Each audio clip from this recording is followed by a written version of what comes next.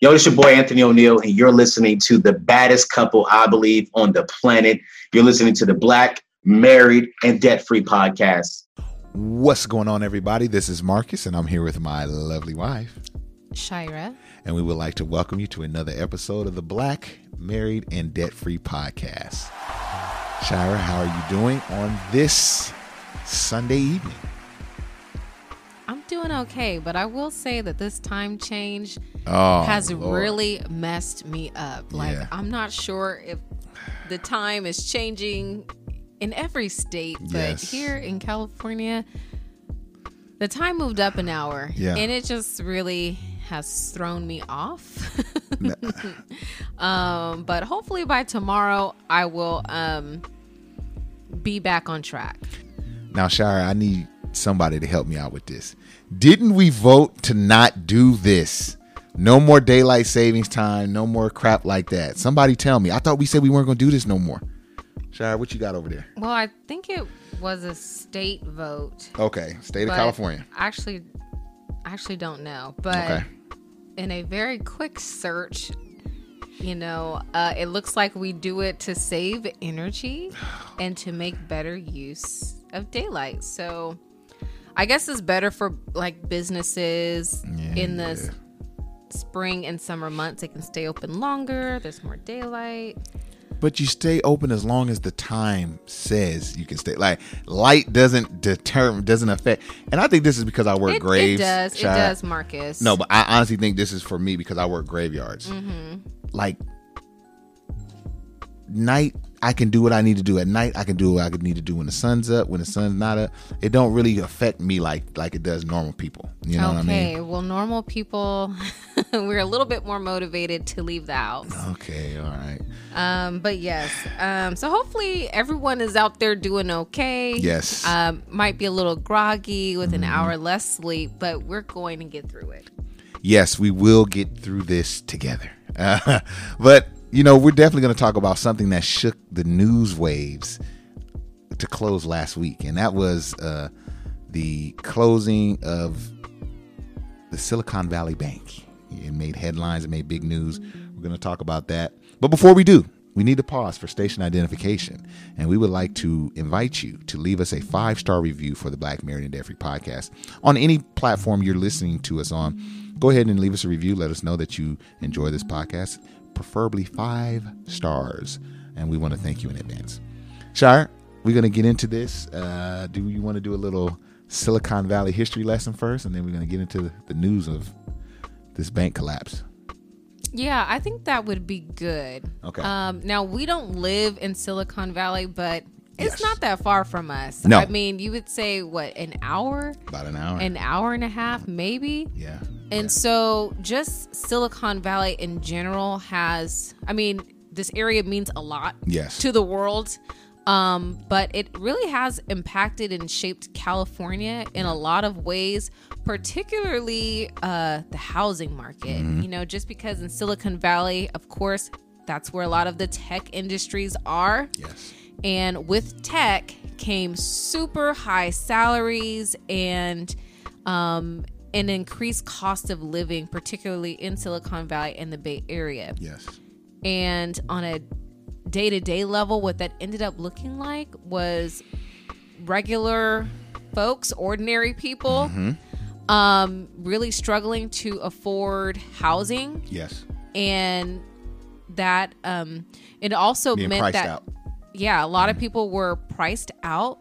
Homelessness has risen, and we can't and of course we're not saying Silicon Valley is to blame for that, but they have played a role in that. Right. And just the cost of housing has risen dramatically in our state, and that they play Silicon Valley, that area and that tech space played a role in that as well, because we had a lot of people moving from that area who could no longer afford it, and then they would move to other areas, and then surrounding areas, and so then that would cause property to the property prices and value to increase as well. Yeah. But Silicon Valley, this hub, yes, and let's just, I guess, get some more background on Silicon Valley in general. Because I always wonder, like, why do they call it Silicon Valley or whatever? But this name for this area was coined by an entrepreneur in the 70s named Ralph Verst. And he called it Silicon Valley because Silicon Valley had a lot of chip manufacturers in this central area. And they manufactured silicon wafers, which is a really important part of microchips that go in all high-level electronic devices, TVs, computers, cell phones, cameras. Like, this chip needed everybody who was getting in the electronics space that was really booming in the 70s and 80s needed these chips.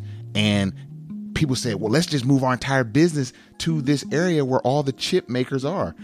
Thus, tech companies moving to Silicon Valley. They set up shop near the chips so they can have easy access to them, right? So their business could flourish and boom. And we saw businesses like Apple, Hewlett-Packard, Facebook, all these, Adobe, all these businesses boomed because of their sheer, what's the word I'm looking for, Shai? Like when their proximity. There we go. Their sheer proximity to the silicon chip manufacturers. Yeah. So that's kind of how we got there. And that all happened in the 70s and 80s. And of course, it just got lit in the 90s and 2000s. Right. And so since that is a place where tech is happening, a lot of innovation is happening, then of course, there has to be someone or some entity or some bank. We're going to keep this money. That, is there and that's prominent. And that turned out to be the Silicon Valley Bank. And I personally didn't know about Silicon Valley Bank. I had no clue. I mean, but it definitely makes sense. So, now, Shire, before you go, you said this is the 16th largest bank in the United States? So so this is the nation's 16th largest bank, and its failure represents the second largest bank failure since 2008. So this is not a small, little old tiny old bank. They were working with big bucks, billions of dollars. And this particular bank had a specialization. And their specialization was venture capitalism. And it was a venture capitalist entity and place where a lot of investment was happening in technology. It was really unique in that it's not like your everyday round the way credit union or big box bank, Bank of America or Wells Fargo, who caters to individuals or normal folks, regular, average folks. But this bank really serviced a lot of businesses, tech businesses, and even high earning, folks with like high net worth and folks that invest in startups. And so they had 16 branches, and their branches were located in California and also Massachusetts. So East Coast. All right. They out there. Wow. Now, sorry, let's talk about what exactly went down. Like how did it collapse? Let's really unpack that. How does a bank fail? Like, how does that even happen? You're a bank. How does the bank fail? like break this down to me. How does a bank fail? And like, what really happened with this bank? So there are like three main reasons why this bank failed. Let's break it down. And so the first one is bank run. And I was like, what is bank run?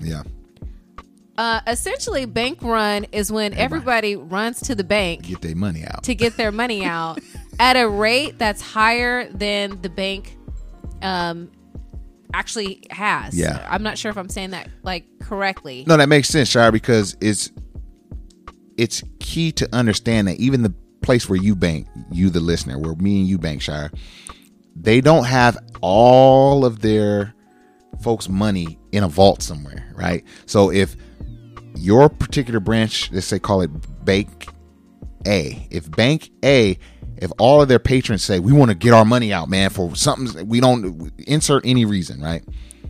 if we all run to get our money out, the bank will eventually have to come clean. Like, we don't have all you all's money on hand here.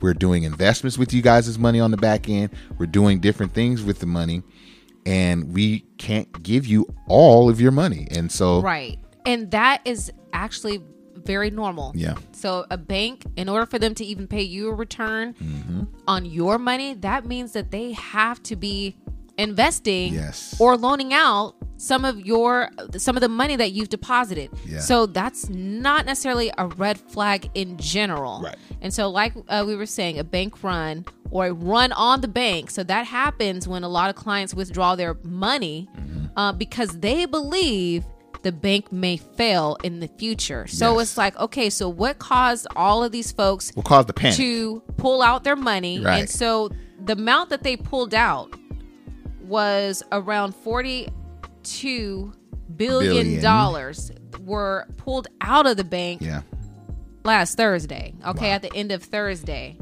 And they had a total of approximately 175 billion in deposits at the end of last year. Wow. So they have 175 billion in deposits at the end of last year, and then suddenly 42 billion was pulled.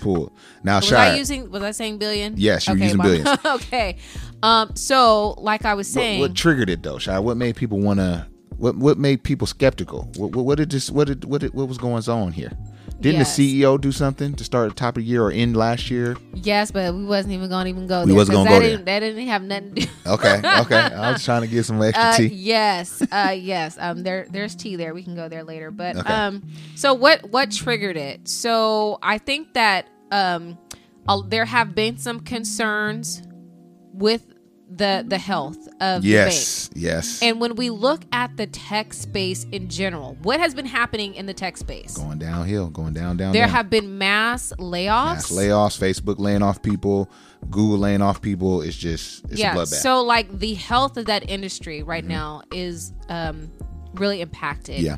And the bank really struggled to have cash on hand. Right. Because there were a lot of these startups that they were investing in started pulling money out. They needed cash because it's too expensive to borrow money. Yes. So they were using their cash reserves to fund some of their business. This makes so much sense. And so what Silicon Valley had did, what a lot of banks do, is they were buying like bonds and treasuries and securities. Yes. And so in order to have the cash on hand to pay people, they were having to sell some of their assets at a loss to get the cash. Yes. And so since they were selling their assets at a loss, and folks started to realize, man, this bank really doesn't even have the money that we need on hand, it started to raise a lot of red flags. And another red flag that was raised is recently the bank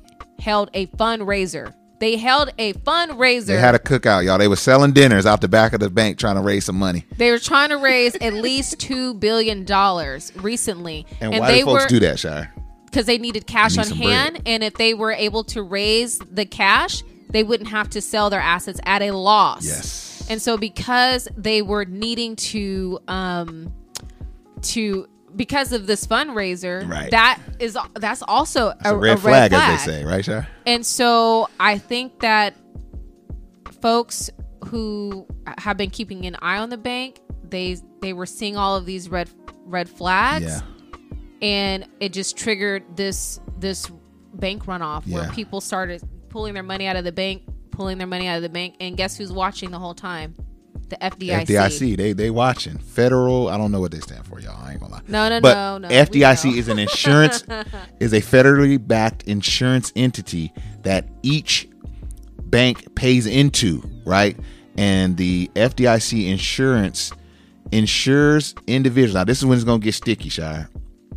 Go ahead and read that. Shai pulling up the literature. Shai, come on, read that for me. FDIC, that's the Federal Deposit Insurance Corporation. There we go. That's what I heard was of the FDIC. They are the entity that will insure up to $250,000 worth of deposits for each individual depositor. Yes. So they were keeping an eye on this, and then they said we need to step in before this gets any worse, essentially. Now, Shai, before you go further, in a normal situation at your Valley Credit Union, right? We're just going to make up a name. At Valley Credit Union, if this same thing were to happen, the FDIC would step in. And because it's a local branch, right, the chances of having a large number of depositors that have more than the $250,000 is very rare, right? At your local individual bank. I mean, that's a lot of money for one person to have, right, Shai? Wouldn't you agree? Yeah. So if the FDIC were coming in to fix that scenario, what they would do, they would literally just take the bank over, and it's the depositors wouldn't see much change. It would just be taken over by the FDIC. They would come in, they would remove the current bank structure, and they would just kind of pay folks, people who can still make deposits, withdrawals, everything. And a lot of times the FDIC does that for a season until they're able to get another purchaser of the bank to come in, and boom, and then we just, maybe the bank changes its name, but really nothing terrible would happen to the depositors, because as long as they had under $250,000, they would be insured for that amount. Right. But in this case, we had big money in the bank. Yes. So if the FDIC is coming in to provide insurance, but you're only able to insure a piece of my money, I got billions of dollars up in this thing. I got millions in here. Right. And you talking about you insuring $250,000? That's going to hurt me as the business or the person that has, my money invested in here. And as an example of some of the companies that banked there, we have Shopify. I said, let's talk about it. Okay. We have Shopify, Pinterest. Wait, Shai. Huh? What? I think is it Shopify or Shopify? Oh, what am I saying? Shopify. What? But I heard people say it like that. You know what? I don't shop there, so I don't know. See, keep going. Oh, Lord. Yeah, but see, y'all know what I'm trying to say, though. You know what I'm trying to say, though. Oh, what are you talking about, man? Keep going. Shopify. Yeah, Shopify. There we go. Shopify. So, no, there is not a T. Okay. My mistake. I have some notes here, and there's not a T here. So I don't know how I wrote it this way. Anyway, why I'm saying it this way. Okay. Pinterest. Woo. ZipRecruiter. Oh, ZipRecruiter. Roku. And so Roku, y'all know I got a Roku. I love me some Roku. Okay, I like Roku too. Yeah. So Roku had a reported $487 million in cash reserves there. Wow. And that equated to 26% of their cash. Oh, okay. That's not terrible, but that sucks. Don't get me wrong. That's terrible. But if the FDIC is only insuring $250,000 of your $487 million. What I'm gonna do with that, man? And that's the other thing, is that a lot of these companies were using this bank to conduct their business. So like their payroll and things like that. And so there are a lot of people who are saying, a lot of business owners who bank there are saying, I don't know how I'm going to be able to meet the demands of my business, the cost to run business, and meet my payroll. Right. And so that is really sad. Another big one is Roblox. And so Roblox is like a little it's like a metaverse, or like a mini metaverse that our kids have been in for years. We just didn't know it as parents. Exactly. But we know now. So that was the first reason, was that the bank run. The bank run, like we shared, a lot of people were concerned about the bank's health. Mm-hmm. And a lot of individual investors and companies, they started pulling their funds out. Now, Shai, I wanted to pause real quick, because I know some of us are probably thinking, well, why would a business put so much money in a bank and know that a tenth of their amount is all that is insured, right? Like, why would you do that? You hear stories, if you watch any like movies, mob movies, you hear about Swiss bank accounts and people putting money in multiple accounts, and usually that's what they do. Even what you said, Roku, has 27% of their money there. Who knows where the rest of their money is? But let me paint a picture for you. I think I did this with you. You got, a couple guys, they go to Stanford, or they go to MIT, a very predominant tech school where a lot of tech people go. They graduate together, and one of the guys say, I'm thinking about starting this tech company. I'm thinking about starting Roku. And then his friend says, well, I'm thinking about, starting this tech business. And then the third friend says, I'm thinking about starting a bank. And the relationship piece in the Silicon Valley, I think, is huge when you're thinking about banking, and that a company similar to yours, or a friend from college that started a company similar to yours, banks here, you'll start to bank there. And it brings some type of, while a lot of your money isn't insured, it's like, well, we're all in this together, right? You've built relationship equity, and that's why that's what's so sad about this, because a lot of these businesses developed a good relationship with the bank. Mm-hmm. Who knows? They may have went to school with this guy, and and so the relationship piece, I think, plays an important part. Because to me, I'm thinking, well, why would you put all your money there when it's not going to be insured? Well, because it feels like home. We're friends. I've known you for years, Marcus, but that's with any bank, right? Any bank, because the FDIC cannot say, I'm going to replenish every dollar that could be lost in a bank failure. Now, they did do that.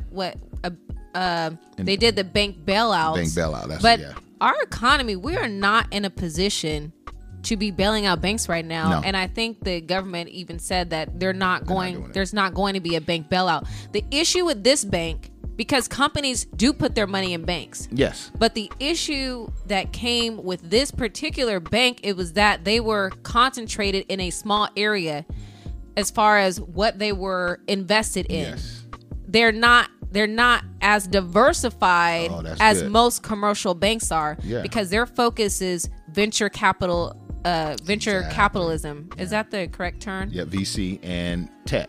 Mm-hmm. Well, tech's not doing good, and venture capitalists. If I'm a ain't nothing to capitalize in. Well, yeah, I mean, if I'm a venture capitalist, it's like, hey, I have this idea. Well, it might work, but it might not. Yes. Sometimes it's profitable. Sometimes it's not. So that can be seen as being a risk. Yeah.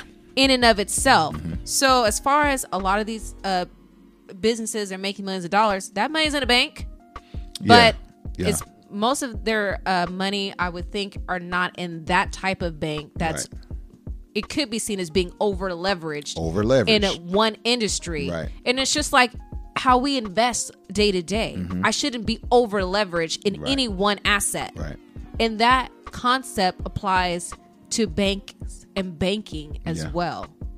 That's a great point, Shire. That's a great point. So now what? You know what I mean? The other reason that we actually kind of hit on these, like why did this bank fail? Another one was rising interest rates. Yeah. And I think the rising interest rates played a role, and you can probably explain this better than me. Well, bonds, what the bank invests in, the asset that they invest in were bonds, treasury bonds. Which are usually safe.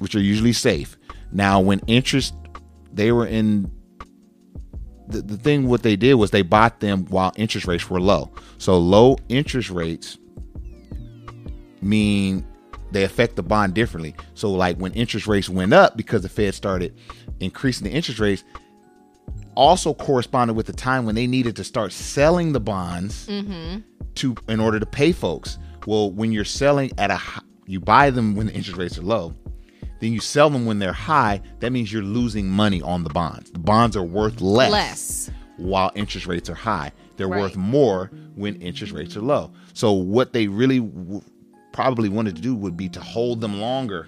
Right. So they can get their true worth out of them. But because of the runoff, they had to start selling them. Now, like you said, they're selling them at a loss now. Right. We got a big problem. And then the other reason why it crashed was because of a capital crisis. So they didn't have enough cash on hand to meet the demands. Yes, Shire. And you said this also, this is very common for banks, right? Because by the letter of the law, they can, if you put $10 in a bank, they can technically take $9 of that as soon as you put it in and you say thank you, you walk out the door, they have the legal right to take $9 of your 10 and start working it. They can start buying income things that will produce income, so that, you know, loaning out, they can loan your money out. $9 of that money they by law can use to generate more money. And so if you're not careful, you can be generating money and then, okay, but what's your in-hand cash? Well, right now it's not good. I'm waiting for my money to cook for me so I could get, you know what I mean? Right. And it's similar to like your own personal finances. There you go, Shira. How I'm not going to have all of my money invested. Like I'm going to have some emergency funds, yes, or I'm going to have some cash on hand. There we go. So it's like, even though this is like a business entity, there are some like takeaways that we can like glean from it. And, you know, when we think about our own financial health, are we diversified in the way that we're investing? Do we have an emergency fund? Do we have cash on hand? But yeah, another interesting fact about this was that 95% of the depositors had over $250,000. And so we talked about how the FDIC is only able to insure that amount of money. Mm-hmm. And so we have a lot of companies and a lot of people, a lot of people who are going to be taking a loss because of this bank failure. Yeah. And so I think that over time we'll be able to see like all of the consequences, but now like immediate, I know people are worried about, you know, how they're going to make their payroll. I read a story about like a Black-owned business who was connected with this bank, and they had a subscription service through their website, and their subscriptions service was linked, you know, to that bank, and now the bank has failed, and so now they're figuring out these different things. But for the most part, the everyday person was not banking at that bank, and so most individuals will be okay. But if you are an employee at an impacted company, then that's, you know, something to especially that's definitely a worry. I think you spoke about a young lady that had a company that her payroll ran through this bank. And so it's hard to be able to pay folks out. You know, people were like expected their money Friday, and it's like it may come Monday, and so it's still very fluid, Shire, with this bank. Like I said, a lot of times the FDIC, their goal is they don't want to prop up a bank for, you know, for weeks and months. So usually what they want to do is to get a buyer, someone to swallow the bank. So like maybe if Wells Fargo, for let's say, saw opportunity with this bank, they may buy them and just swallow them up, and now their surplus, Wells Fargo surplus of money, goes and fixes the deficiency at this one, and they swallow all of their branches. But if you're not finding a good suitable buyer, the FDIC has to pretty much stay there until the situation's resolved. And the interesting thing about this bank, and if you look at any of the headlines, a lot of them will say that this bank failure happened in 48 hours. Like, this was a very swift bank failure, the perfect storm. Mm-hmm. And you're right. Like, I think at first it started off as, will they get a buyer? But then the FDIC stepped in and was like, nope. I think the bank actually might be up for auction at this point. And I think that some people are saying that this bank failure might actually be good for larger banks, because now companies are going to probably think twice before investing in a bank that is structured in the way this particular bank was, with it being concentrated in just one area. And maybe they'll go to a kind of like a big box bank, one of those banks that I don't want to say too large to fail, but you know, a bank that's been around maybe for longer, has more assets, more diversification. One of the 9 that were bailed out in 08, right? Because you know the United States ain't going nowhere. If they bail them out once, there's a big chance they'll bail them out again now. But yeah, I think it just goes to show that, like, y'all, if y'all didn't think we was in a recession before, if you didn't think the economy was going through some trauma before, this is proof, man. the 16th largest bank has failed, and this is the second largest bank failure since 2008. Yes. And so, anytime you start comparing things that happened in 08, 09, you already know what it is. You know, so. Yeah, and so some people were saying, well, is this just an isolated event, or do you think that there will be other bank failures? So what do you think? I'm praying this was an isolated incident because of the over leverage in the type of, I guess people that bank there. Hopefully that played a part. Like, hey, most of your people that were in this bank were in an industry that's hemorrhaging. So maybe that's why the bank failed too. So I'm hoping that that's all that was. Shara, I want to talk about this because I'm sitting over here worried, and I heard about this. FDIC covers $250,000 of bank individual deposits at a bank. For investments, there is something similar. The SIPC, which is a private federal mandated nonprofit organization. So they cover brokerage houses, right? Up to, let's see, your limit to $500,000 per account. SPIC is the investment equivalent to SIPC. Thank you, Shire. My dyslexia. SIPC, which is the brokerage equivalent to the FDIC on the bank side. So, it's scary, and I appreciate that the United States government does these things because they don't want another depression. During the depression, everybody was trying to take their money, and the banks just was like, we ain't got it, So this is something that they've put in place since then, but hopefully this is a one-off. Shire, what you think? I think it's also a one-off, and I think you're right. Like, when you start talking about the depression, I think the history of banking is just a really interesting topic. Yeah. And I know that we were even talking about the first black bank and why it failed. Yeah. And because they didn't have that FDIC protection, the government would not extend that to it, and how people were, I think even Frederick Douglass was involved in this bank and putting up his own money and, the bank still failed. So, I mean, there's definitely a lot to know. There's a wealth of history. There's a lot to learn. Yes. And even like this one that you just brought up, the SIPC, the Securities Investor Principal Protection Act of 1970, it is important for us to know where we're storing our money, what protections exist for our money, what protections exist for our investments. And it's just a reminder that, we have to continue to stay knowledgeable. Yes, absolutely, Shire. Well, we're definitely going to be keeping an eye on this and see how it affects the market, see how it affects the economy at large, because it's definitely going to affect it. We couldn't turn on the internet without seeing this Friday. So I'm glad we talked about this, Shire. Thank you for doing your research on it. We had a little powwow and we talked about it for a couple hours yesterday.